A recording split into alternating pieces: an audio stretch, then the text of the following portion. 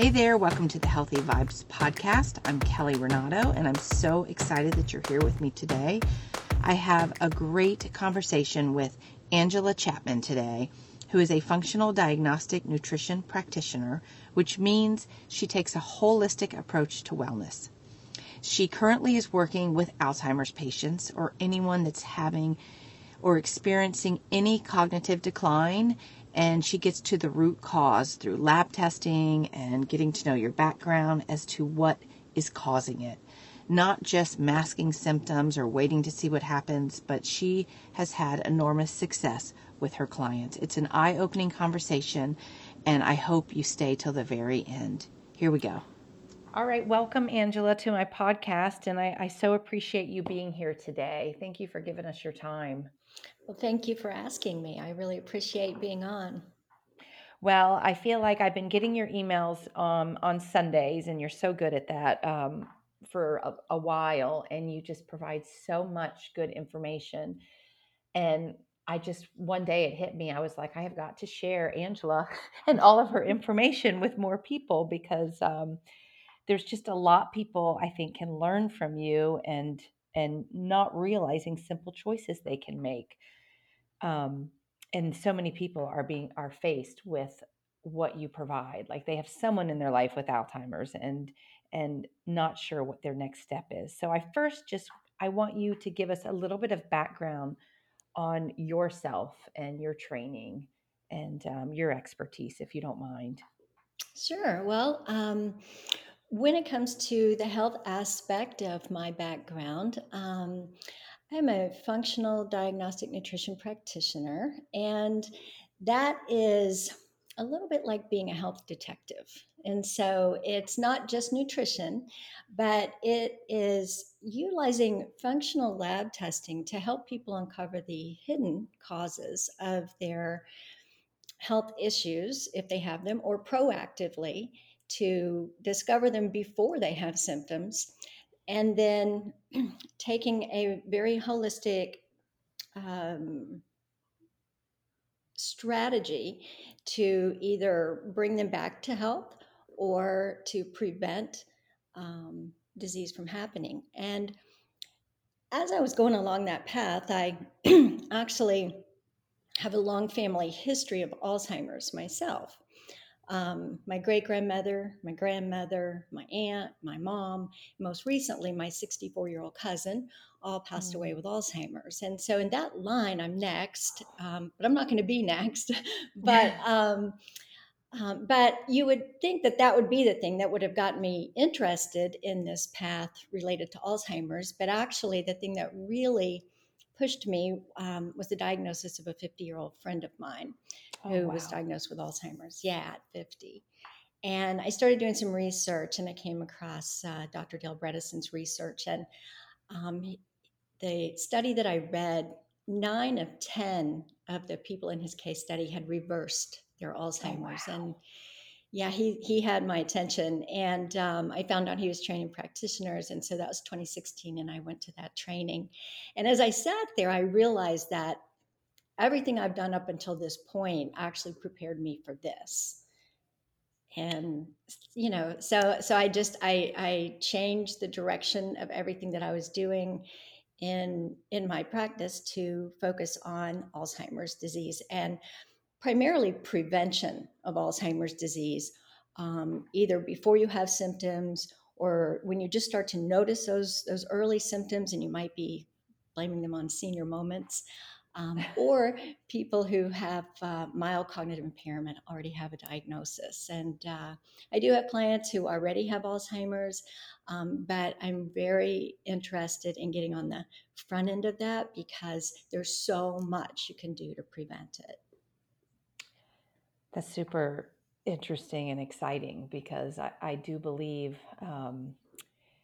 I have no, I shouldn't say several, but so I'm at that point where my parents, and they're older.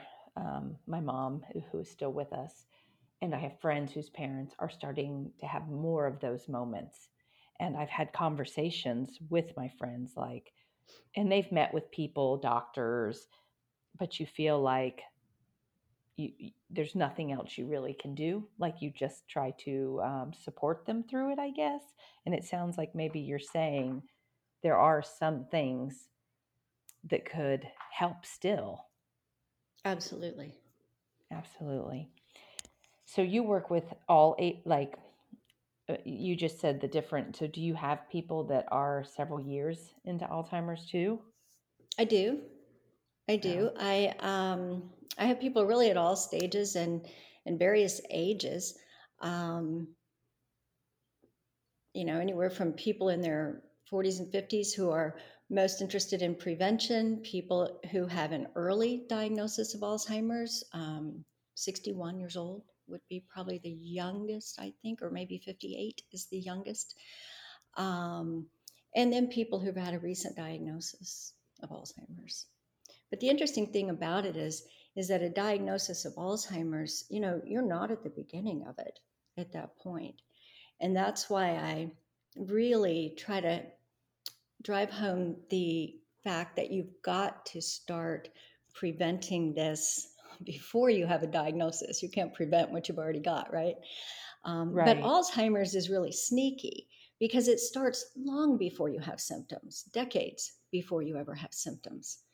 And there's so much you can do. I mean, and it's basic healthy living for the most part, so Hmm. it's not that different from anything that you're going to already naturally be doing to try to live a healthy lifestyle. I mean, exercise is one of the very best things that you can do to Which is prevent Alzheimer's.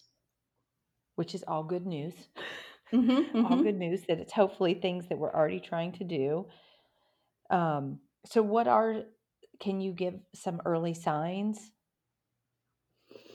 when you say The long before you actually see symptoms? Are there is Yeah. besides testing, are there ways you know or Well, when you don't have symptoms, there's not like a way you can know. So let's talk about someone who has a family history of Alzheimer's, especially a maternal family history of Alzheimer's, like I do.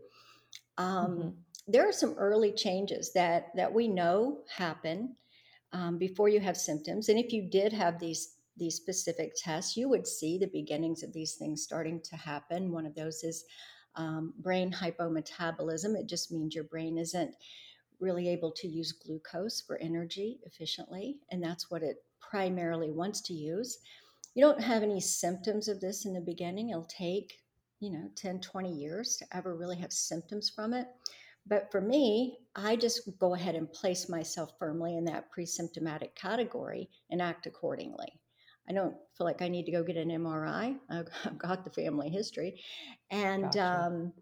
it's easy enough to just adjust, in this case, my diet, to kind of work around that in a way. You can give your brain Mhm. energy from ketones instead of from glucose. And once you have symptoms, that's always a good thing to try to start trying to improve them.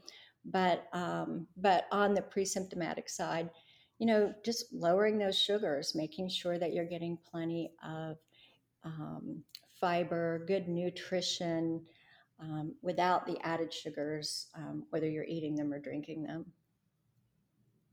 Gotcha. So sugar's a big one then. Yeah, sugar, starchy carbs, those things that metabolize in the body real fast to sugar. Gotcha. Exercise and then any other lifestyle changes you would say that you could I would say start you today? definitely need to optimize your sleep. Sleep. Sleep is a big one because while you sleep, there are some really important things going on in your brain. Um, One of those is your brain clears out debris during deep sleep, and you could consider amyloid plaque debris. And that's one of the hallmark characteristics of Alzheimer's. And so your body's kind of set up to prevent Alzheimer's as it is. I mean, it has a lot of processes that it goes through, but if you're not getting enough sleep, then you're missing out on some of that natural prevention. And and so 7 to 8 hours of really good restful sleep, very, very important. Very important. I always love when it goes back to the fact that our body really can heal itself and it's there to help us if we allow it. and we take good care of it. It is. It's set up to work. I mean, your It, body's supposed to work, and it will. Just give it what it needs, and then when it gets out of balance, figure out, okay, wait a minute, what's caused that, and and then start working to fix that, and you can bring it back into balance. which is interesting because one of the things in one of your emails, you said something to the effect of, if following your doctor's orders is not always the best path, or something to that effect. And with what you just said about when it gets out of balance and figuring out what it is, can you explain a little bit what you meant by that? Sure. When generally when people go to the doctor because they're having cognitive problems, by the time it's affecting them enough to schedule a doctor's visit, they're really having some pretty serious symptoms, and they'll get a diagnosis usually of mild cognitive impairment, which is just one step below Alzheimer's. And while everyone who has mild cognitive impairment doesn't go on to develop Alzheimer's, about 5 to 10% of people do each year. That's not total people, that's each year, that many people. Mm-hmm. Um, and generally, what the doctor is going to tell you at that point is we just have to wait and see if it gets worse. They sometimes prescribe an Alzheimer's medication. If they do give you an Alzheimer's diagnosis, they will prescribe one of those the approved Alzheimer's medications. Generally, they'll approve something like Aricept, and we know those medications don't work, and they do have side effects. And you know that's really all they have to give you. And so, rather than take a medication that doesn't work and wait for things to get worse,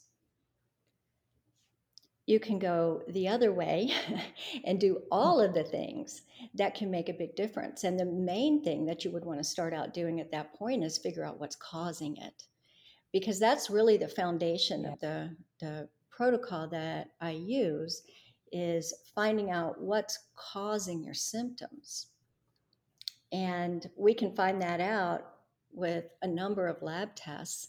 And then once we get a full picture of what's really going on, then we can use that information to start optimizing each thing to bring the body back into balance and to improve the cognition. And again, the earlier you start, the much better chance there is of, really reversing those symptoms. So when you do those lab tests and you can figure out what's causing it, can you give an example maybe of things that could be causing it that maybe you find that there's a better avenue than what they're Sure. telling you to do? Yeah, I'll give you a couple of examples. One of my clients was 61 years old when I first met he and his wife, and he had a diagnosis of early onset Alzheimer's. The neurologist had just told him that he had about 3 years before he would be non-functional, and he needed to get his affairs in order. Oh my goodness. She had done no testing. She had given him a MOCA, which is a standard verbal type of a test that is usually done, right there in the office to give doctors an idea of where you might fall cognitively on that scale. And that was it. That's all she'd done. He'd scored pretty low on it.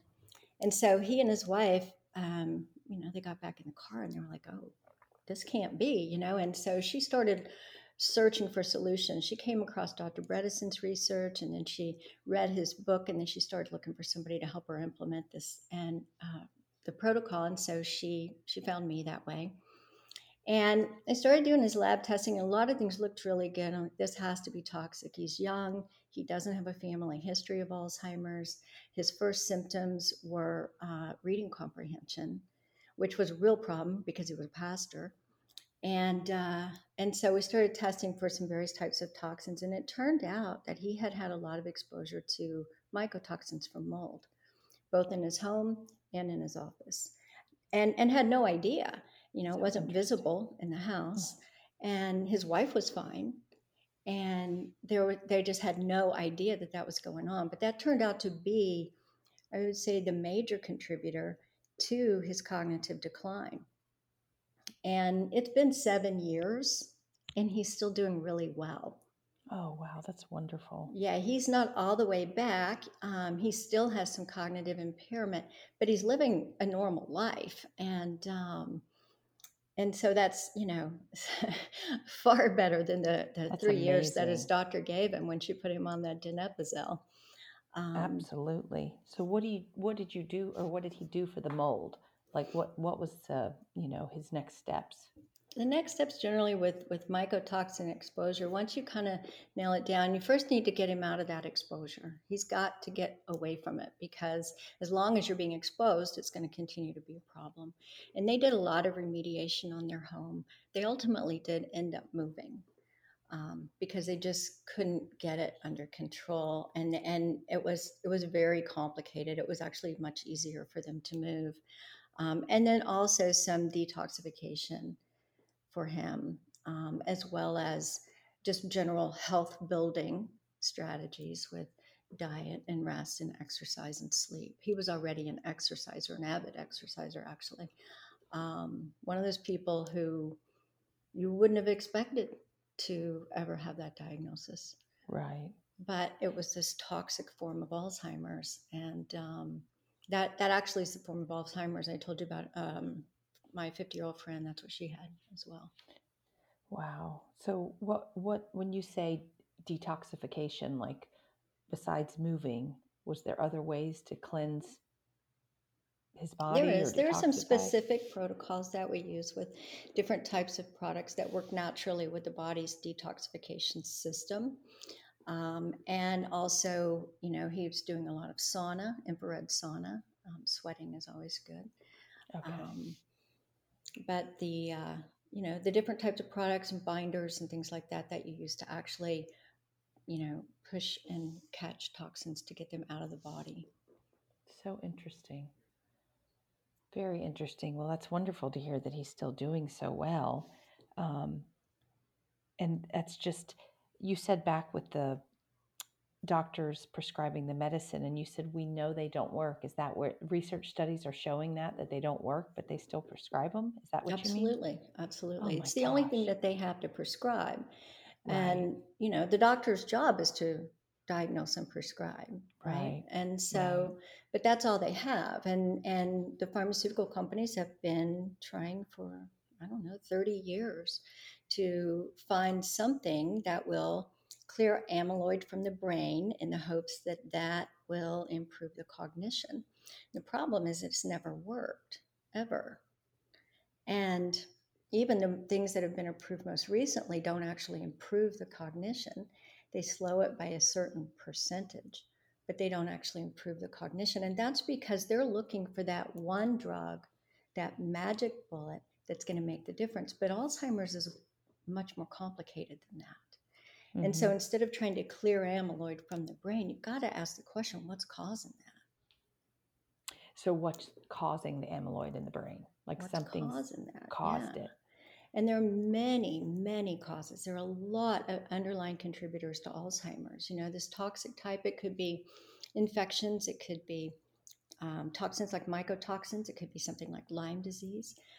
But then there are several other subtypes of Alzheimer's according to what's causing those symptoms. One of those that's really common is this glycotoxic type. It's a combination between, inflammation and um, atrophic support, lack of hormones, and I'm trying to figure out how to word this. Lack of hormones would be the atrophic type, the toxic type, the inflammatory type.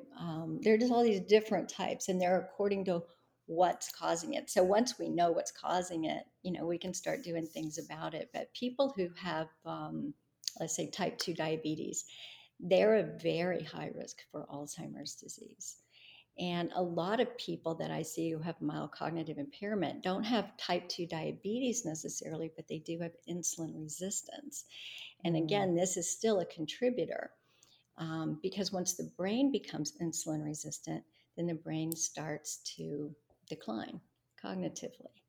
And again, when we can use diet to improve that situation by providing the brain a different source of energy with ketones instead of glucose. And I do have people who have gotten markedly better, primarily due to that.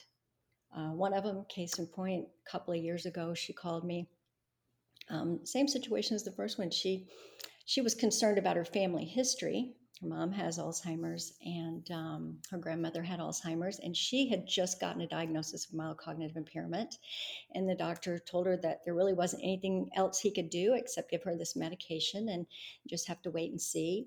And she didn't want to wait and see. And so she started researching, and she came across Dr. Bredesen's work. She came across me.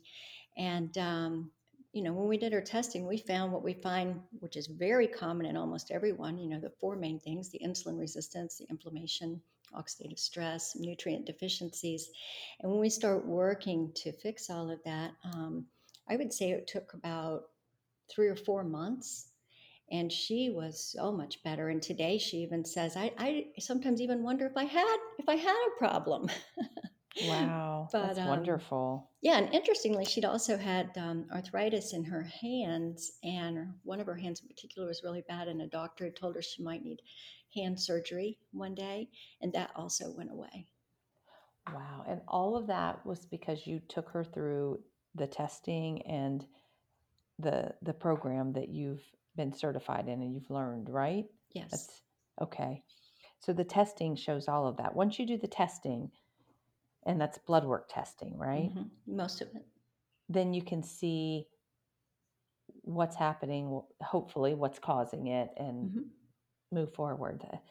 It seems so simple compared to, I think, what most people think out there, which is what you keep saying. They go to the doctor and the doctor tells them the exact same thing. So are dementia and Alzheimer's related, or what is the difference there?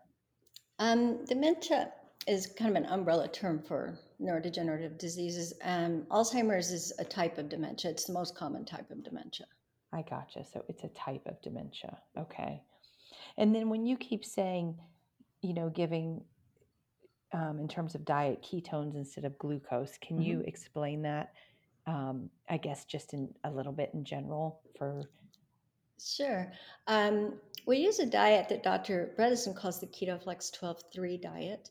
And basically, it's a very healthy ketogenic diet that uses intermittent fasting and exercise as part of, getting into mild ketosis and being able to maintain that. It's a plant-rich diet. It's flexible in that vegetarians could do it as well. And we're trying to achieve something called metabolic flexibility, because your body really should be going in and out of ketosis, every 24 hours anyway, because the time that you sleep, you're fasting. And so we increase the fasting on either side of that, so that you make sure your fast is like 12 to 14 hours, maybe 16 hours for someone with a genetic predisposition. But stop eating 3 hours before bedtime. Wait until it's been 12 to 14 hours before you break that fast. And so eventually, some people get into ketosis very easily. Some who already have insulin resistance have trouble with that. But by decreasing your sugars, decreasing your starchy fats, increasing your healthy fats, moderate amounts of clean protein, and lots of vegetables. Really, the vegetable recommendation on this diet is like 6 to 9 cups of non-starchy vegetables a day, which is a lot. Wow. And then, Good stuff, you need though. your fiber and those kind of things. It's basically a very healthy, clean ketogenic diet.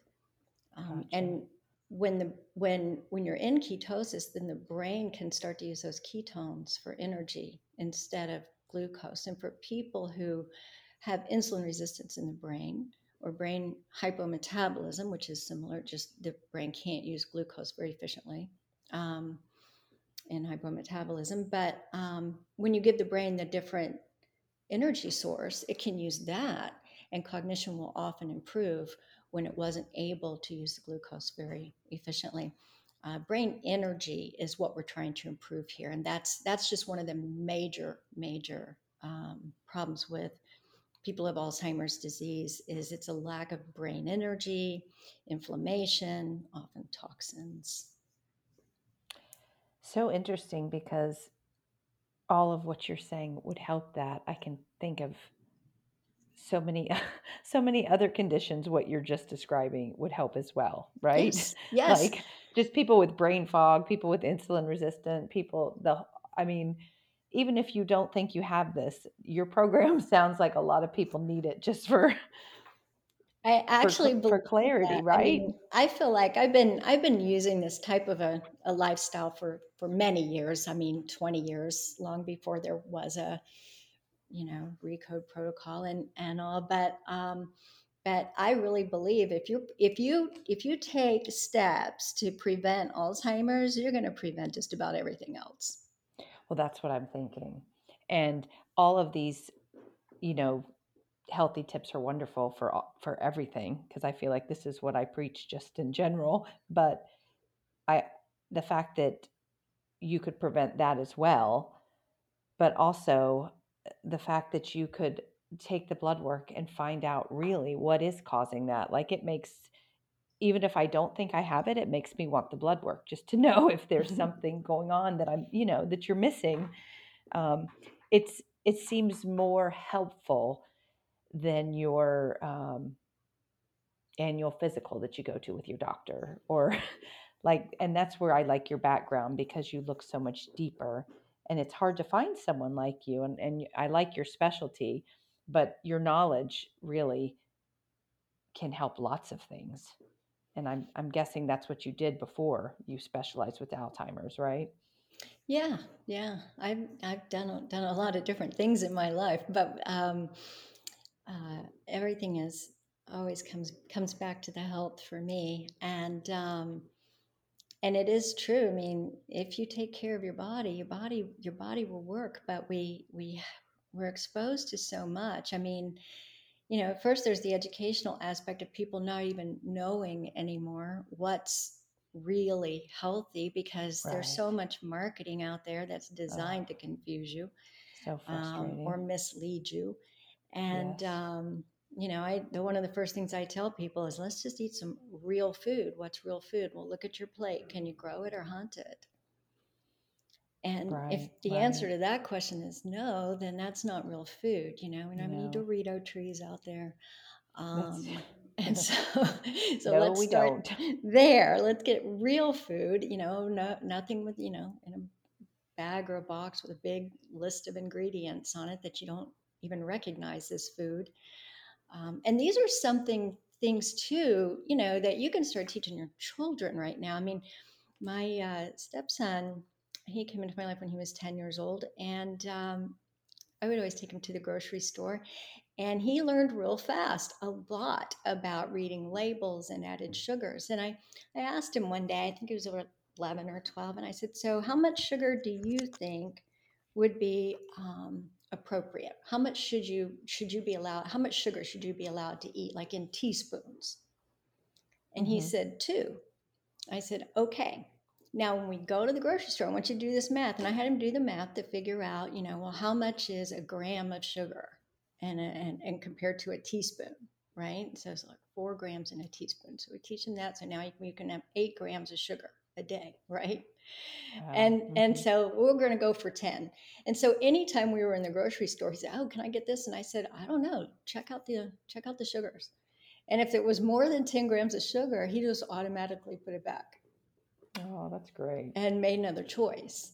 And and anytime I was looking at labels and things, I would have him look at the label and say, will you look for this on this label? Would you look for this? And then he kind of learned to look for those things, and that no, we don't eat those things, and put those back. And of course, I wasn't shopping a lot of aisles, processed foods or anything, but even just looking for things that don't have MSG in them. If you're just looking for chicken broth or something like that. He Right. says, The but it stuff they says just, no MSG on the front. And I said, I know, but they don't always tell the truth because MSG has a lot of names. oh my goodness. So you can, start teaching children very young to read the labels and look at these things and prevent their insulin resistance, which would then later lead to a number of health issues. It might not be Alzheimer's, it might be type 2 diabetes, it might be heart disease, it might be any of those serious diseases that can easily start just by becoming insulin resistant. Right. Now, is there anything else? We hear a lot about the gut and gut health, and a lot of the diet and everything you described obviously is good for our gut. But is there anything else that we could do for that? Because I've listened to so many things lately, the connection with the gut and the brain and the gut and the mind. Yeah, I mean, the gut and the brain are intimately connected. And there are a lot of different ways that what's going on in the gut can affect what's going on in the brain. And a lot of people have leaky gut, intestinal permeability. And what happens is that lining, the gut lining is very, very, very thin. And it's a barrier that keeps things out of the bloodstream that shouldn't be in there. And that can become permeable. And when that happens and things start to get into the bloodstream, one of those things would be lipopolysaccharide can get in the bloodstream, and it actually can get through the blood brain barrier and get into the brain. And, it could cause an infection there. There are a lot of ways that can then create inflammation, and then the inflammation can then make the brain produce amyloid, and that starts that whole cascade of problems. um, so your gut health, the integrity of the gut barrier are very, very important. I tell you, and it goes back to what you said we should eat. If we're doing what we're supposed to. And I know with leaky gut though, that can be caused by something, right? Or that's It a can whole be nother. caused by several things. I mean, gluten is very common cause of leaky gut for people who are especially sensitive, even without celiac disease. Um, Glyphosate, the exposure to glyphosate can can cause a leaky gut, and we're all exposed to that to some extent. The question is not, do I have some glyphosate in my body? It's how much. And some of these things you can test on your own. I mean, you can get a glyphosate test on your own and find out what that is. Um, some of these other things I've been talking about, sugar and insulin and things. You can do your own glucose test and your own insulin test, and then calculate the insulin resistance. It's called a HOMA IR score, which you can find online, bloodcode.com, and look for HOMA-IR. And then you put your glucose number and your insulin number in that little calculator, and it'll tell you what your insulin resistance score is. Interesting. Simple things, very simple things. You can get those Yeah. tests on Life Extension. But most doctors aren't doing these kinds of things. No, they test glucose regularly, but fasting insulin is not a standard test. Interesting. You can Which is ask there's for it. Yes, there's a lot of things I feel like that aren't standard, but that's what I love when you find someone like you that does go deeper. And if you so going past the diet before, even if you were going to get tested, and maybe you should get tested first before this, but are there other so we have diet, we have sleep, we have exercise, anything else that is good for someone that feels like I have it in my history? What else can I do? Like, vitamins, are there certain vitamins or they should be taking, or is there anything else before the next step would be to get tested? Yeah, and one of the ways you can remember it is just with the acronym DRESS, DRESS, diet, rest, sleep, exercise, stress reduction. Supplements can be very helpful as well. Um, I think the omega-3 supplements are extremely important. Um, B vitamins are very important, magnesium, D3 with K2, very important. I also use some herbs. I use ashwagandha, I use bacopa. These are things that I'm just, rattling off. Most of my clients use these. I use all of those that I just mentioned. And then there are several more. Most of the time, I like to get the lab testing first, test, don't guess, even before supplements, because, you know, where where where do you stand with that? What do you need? I will tell you, with the exception, I think now of two people, all the people that I've ever tested, they were really low with their omega-3 fatty acids, and their omega-6s are really high, which is an imbalance that's inflammatory. And it's very common. People eating just, the regular standard American diet. Mm-hmm. It's very easy to reverse and improve that ratio. And it's very important for your brain health and your heart health and your overall health to do that. And that's another one of those things you could test yourself. There's a test called the Omega Quant. Just omegaquant.com. Get the Omega Plus test. And the report they provide is super easy to understand.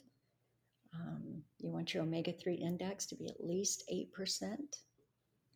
Um, and then if it's not, they have some suggestions within that report about some things you can do. But of course, you want to increase your intake of omega-3 fatty acids.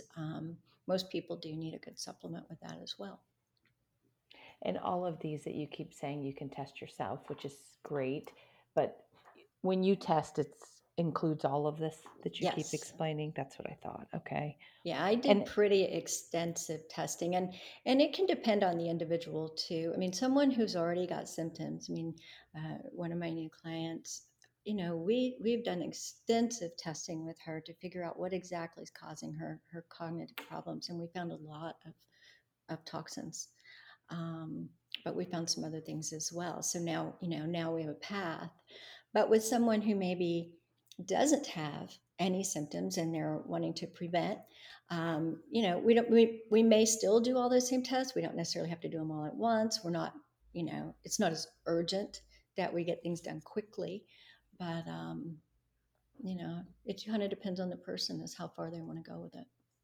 Right. And so you mentioned cognitive testing. Is that's something you do as well, like the blood work and cognitive testing? Yeah, a lot of my clients come to me and they've already had cognitive testing. If they already have a diagnosis, they've got a MOCA or they've got a neuropsychological report. The test that I usually do, I can do a SLUMS test, which is very similar to the MOCA test. And then there's an online cognitive assessment that I have people do. It's called CRYOS, CREYOS. And then sometimes one of the programs that we use for cognitive improvement, cognitive training, is called Brain HQ. And after you use that program for 2-3 weeks, you'll get some really good data there as well. Very interesting. So I'm wondering, like, all of this to me now, as you talk, all the prevention and everything. So is there ever a point, age-wise?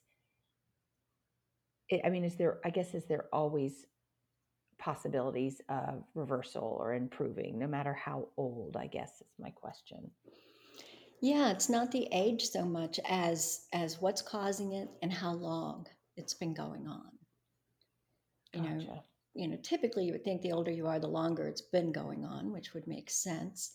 Because, like I said, it starts before you have symptoms. But there's I'm trying to think the one of the books that Dr. Bredesen wrote, the most recent one, it's called The First Survivors of Alzheimer's. And in that book, there are the stories, I believe, of 7 of his patients who were in his original study. I think most of them were in the original 2014 study, who had Alzheimer's disease, diagnosed Alzheimer's disease, and they all reversed it and they're all still doing well.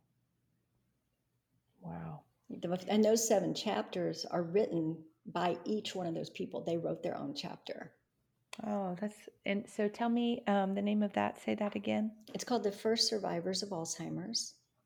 The It's First by Survivors. Dr. Dale Bredesen. And then the second half of that book, he's got a really nice Q&A section and some additional information. Very readable. His first book, excellent book. A lot of people had a lot of trouble really understanding it. He went to a lot of detail, about the causes of Alzheimer's, and a lot of it gets really technical. It's an excellent book, but a lot of people have trouble understanding it. This book is it's great because, first of all, it's not so technical. So that whole Q&A part, much easier to understand. And then, of course, you start off with all these great success stories. which I love, and I just feel that it's like a breath of fresh air because it's not what you hear in the Right. mainstream, right? And so, and not everyone, necessarily. I feel like we've been, I don't know, trained to just go to a doctor, hear what they say, do what they say. And even when I talk to clients, sometimes it's hard to get them to think outside the box because they think, well, I can't do that. He's telling me to do this. But all of what you're saying is it's just it has like research that shows it, and you're saying that you're seeing these changes. So, Well, there are a I couple of just points. First of all, we've been trained to wait for symptoms and then go to a doctor. And if you wait for symptoms with Alzheimer's disease, you could very possibly get to the point you can't get better. gotcha. And And for them so, to even say wait. yeah. And, at mild cognitive impairment, I mean, really, if you look at the actual stages of Alzheimer's, the first stage is pre symptomatic, no symptoms. Okay, the second stage is subjective cognitive impairment. You're starting to notice some little things. And like I said, most people will attribute these things to just aging, Yes. but not always. My client I told you about a minute ago, I mean, he all of a sudden was having trouble with reading comprehension, which is very odd. So pay attention to those things and don't assume it's just normal aging. I like to say it's probably not that normal. It's common, and you don't have to live with that either. But Right. so you've got the pre-symptomatic, and then you've got this subjective cognitive impairment. You just are noticing things are different, and things will show up on your test results. And then you get this mild cognitive impairment. Now you've got a diagnosis. And there's actually nothing mild about this because things have been going wrong for a couple of decades at this point. And the next step is an Alzheimer's diagnosis. And so if you're at that mild cognitive impairment stage, you must be taking actions right now. Do not wait to get a diagnosis of Alzheimer's because all you're doing is letting things get worse and worse when there's When so many things you could do to figure out what's causing it and then try to stop it and then try to reverse it. Wow. And even so, you mentioned toxins before. So what would be some ways you think you could look in your environment now or your life and reduce toxins without even being, just if you wanted to improve that without even getting tested? That's a really good question, because we are all exposed to so much every day. I mean, So certainly much. you can take a look at the types of products that you're using in your home, your cosmetics, your personal care products, your cleaning products, and use things that are as natural as possible. You could go to the environmentalworkinggroup.org, ewg.org, and you can find alternatives to everything on that website. Interesting. They've done the research for you, and so if you want to find, the best cosmetics that are low toxins, or if you want to find the best cleaning products, or whatever, that's definitely a good way to start. You can also pay attention to the air quality in your home.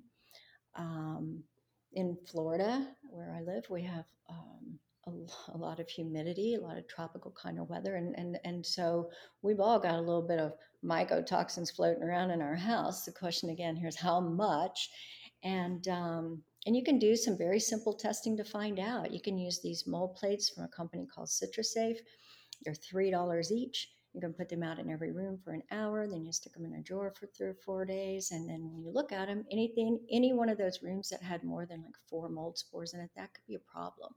And then you need to go a little further with your investigation at that point. But that's one way you could maybe detect it. That would be easy and inexpensive.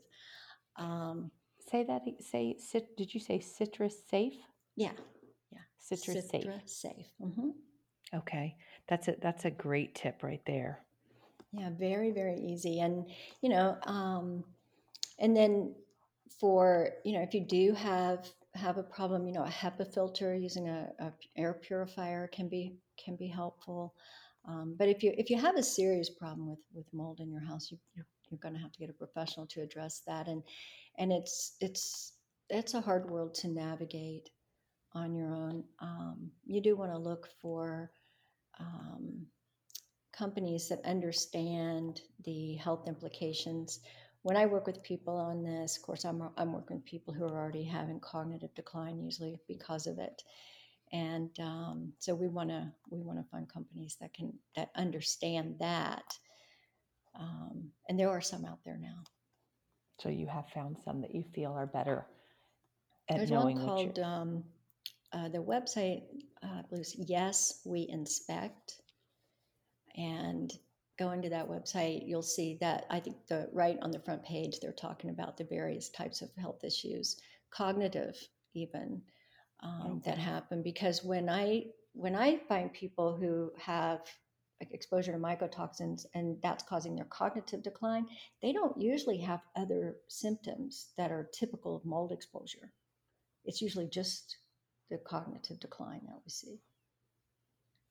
And you were saying if, I think you said if it was over 4, you should obviously see a company Over 4 of them mold spores. Yeah, I believe of the that's what it mold is. spores. And then under that, if you showed some, but it was under, a HEPA filter would be something that would help, Yeah, or no? Yeah. HEPA filters are good for helping to clean the air. And I feel like that test is so good because I was reading about HEPA filters and our air, and how to know. Like I know how to test my water, but I was like, well, so what's my next step of testing the air? So it's so interesting you said that. And mold is probably the biggest thing. Are there other things in our air that we should be concerned with in our homes? Um, I think mold is probably the biggest issue. Yeah. I haven't seen, as far as the cognitive problems go, I haven't seen people have other problems within their homes so much. We do want them to reduce their toxic exposures, though, like I said earlier, with the other types of products, Right. fragrances and things like that, because they can be very toxic. So toxic. And that's the other thing I've been reading over the last few years. And just as I tell my clients, I'm like, it's so overwhelming. Just take one thing at a time. Little Mm-hmm. by little, just try to reduce your exposure, because cleaning out the whole thing is, I think, a lot. But It is. there really is. It is. Um, But there's so much you can do, and it's so. Some things they're just easy swaps. Buy this instead of that. yes, easy swaps. I would absolutely agree. And the more I do, the better I feel. And I feel like now when I do smell like fake scents, or they're very overwhelming to me Yeah. because I try to reduce them. And now when someone has them, I have to almost like get to fresh air. I'm like, Hmm. that is so strong and and just smells terrible. Um, so I do want, before we wrap it up, I want to, so we've talked a lot about what you do, but I'd like for you to give, obviously you do one-on-one with what you've kind of told us so far. You have a group program as well. Is that correct? I do. I have a membership. It's called Direct Access because it does give you direct access to me, gives you direct access to my clients. So I developed this because I wanted to put my clients in touch with each other, for that support, and because it allows me to support more than one person at a time. I can't work one on one with that many people. So we have that support there. It includes lots of education that's embedded in that membership as well. Lots of video education on all the different diet, rest, exercise, stress reduction, supplements, gut health, toxins. Um, and then we do quarterly Zoom calls and things like that. So that's I think one of the best things people can do, because you get you get access to everything. It's 75 a month, and you learn a lot being involved in that. And then I Right. do a group coaching about 3 times a year. I have a new one, another one's going on now, but another one's coming up in January. That's a 12-week program. And sometimes people just join that group coaching program, and that also includes the 12 weeks of membership to the Direct Access group. And so a lot of the things that we're covering in that group coaching program, then some of the homework is going to be tied to some of the resources that are in the direct access community. But that coaching program is action oriented. And so for 12 weeks, you're taking action, and you have that weekly group support where you can ask questions or troubleshoot or whatever it is you need to do. And then my one-on-one services include both of those things, the direct access community, as well as that 12 weeks of, I call it quick start coaching, and then all the lab testing and support that you need for that. Those are great resources and three good options of how you can go get access to you. And what's your website that they can find all this? Ageonpurpose.com. Okay. And the one thing we didn't talk about, we talked about all these good things and the testing and the um, are there mind training or anything like that, exercises that you do that Yeah. help this as well? Because I know Uh-huh. I've always done these things and doing, they say buy them, crossword puzzles, like keep the mind working, but in your early stages, I guess. Yeah, the crossword puzzles aren't really that effective. It's not that they're bad or anything, Right. but you can do a lot better. Um, I mentioned earlier the Brain HQ. That's one of the best things you can do. Memory, attention, processing. It improves all of those things. I've spent about 14 years. I say I invested about 12 years, I think, working for a neuroscience company, and the principal neuroscientist who developed this Brain HQ program I worked for in another company, and it's pretty phenomenal. The improvements that you can see just with that program, and then other things that you can do: learn something new every single Mm-hmm. year. Pick something brand new to learn, not something that you already know that you're just building on that knowledge, but something brand new. Um, Learn to play an instrument. One of the things that I think um, caused my mom's Alzheimer's to happen later than the other women in our family was the fact that she learned to play golf. Oh, I love When that. she was about 50 years old, she learned to play golf. And that was a brand new skill for her. She hadn't been athletic. I mean, she walked and did that kind of stuff, but never really participated in any sports. And so golf was a great thing for her to learn. I mean, you've got a lot of skills going on there and a lot of cognitive things going on there as well. So learn something Definitely. new, brand new every year. And not only will that improve your quality of life overall and keep you interested, but it's great for the brain because the brain loves novelty. The brain is amazing. I feel like the more you learn about the brain and the things that you can do, I, I love all of what you gave us today because everything is. I mean, I say simple. It's not always easy, but they are simple, like life shifts and changes that you can do to be healthier. And not only, like you just said, it enhances your life, but you're also helping to prevent disease. So there's just so many benefits to all of the things that we go back to. I feel like it always comes back to what we eat, how we sleep, moving our body, um, and reducing stress. So you did touch Yes. on that a little bit. Um, Before we wrap this up, do you have some suggestions? Because a lot of people laugh at me when I say reduce your stress. I'm like, no, there are possible ways to reduce stress. You are 100% in control of that.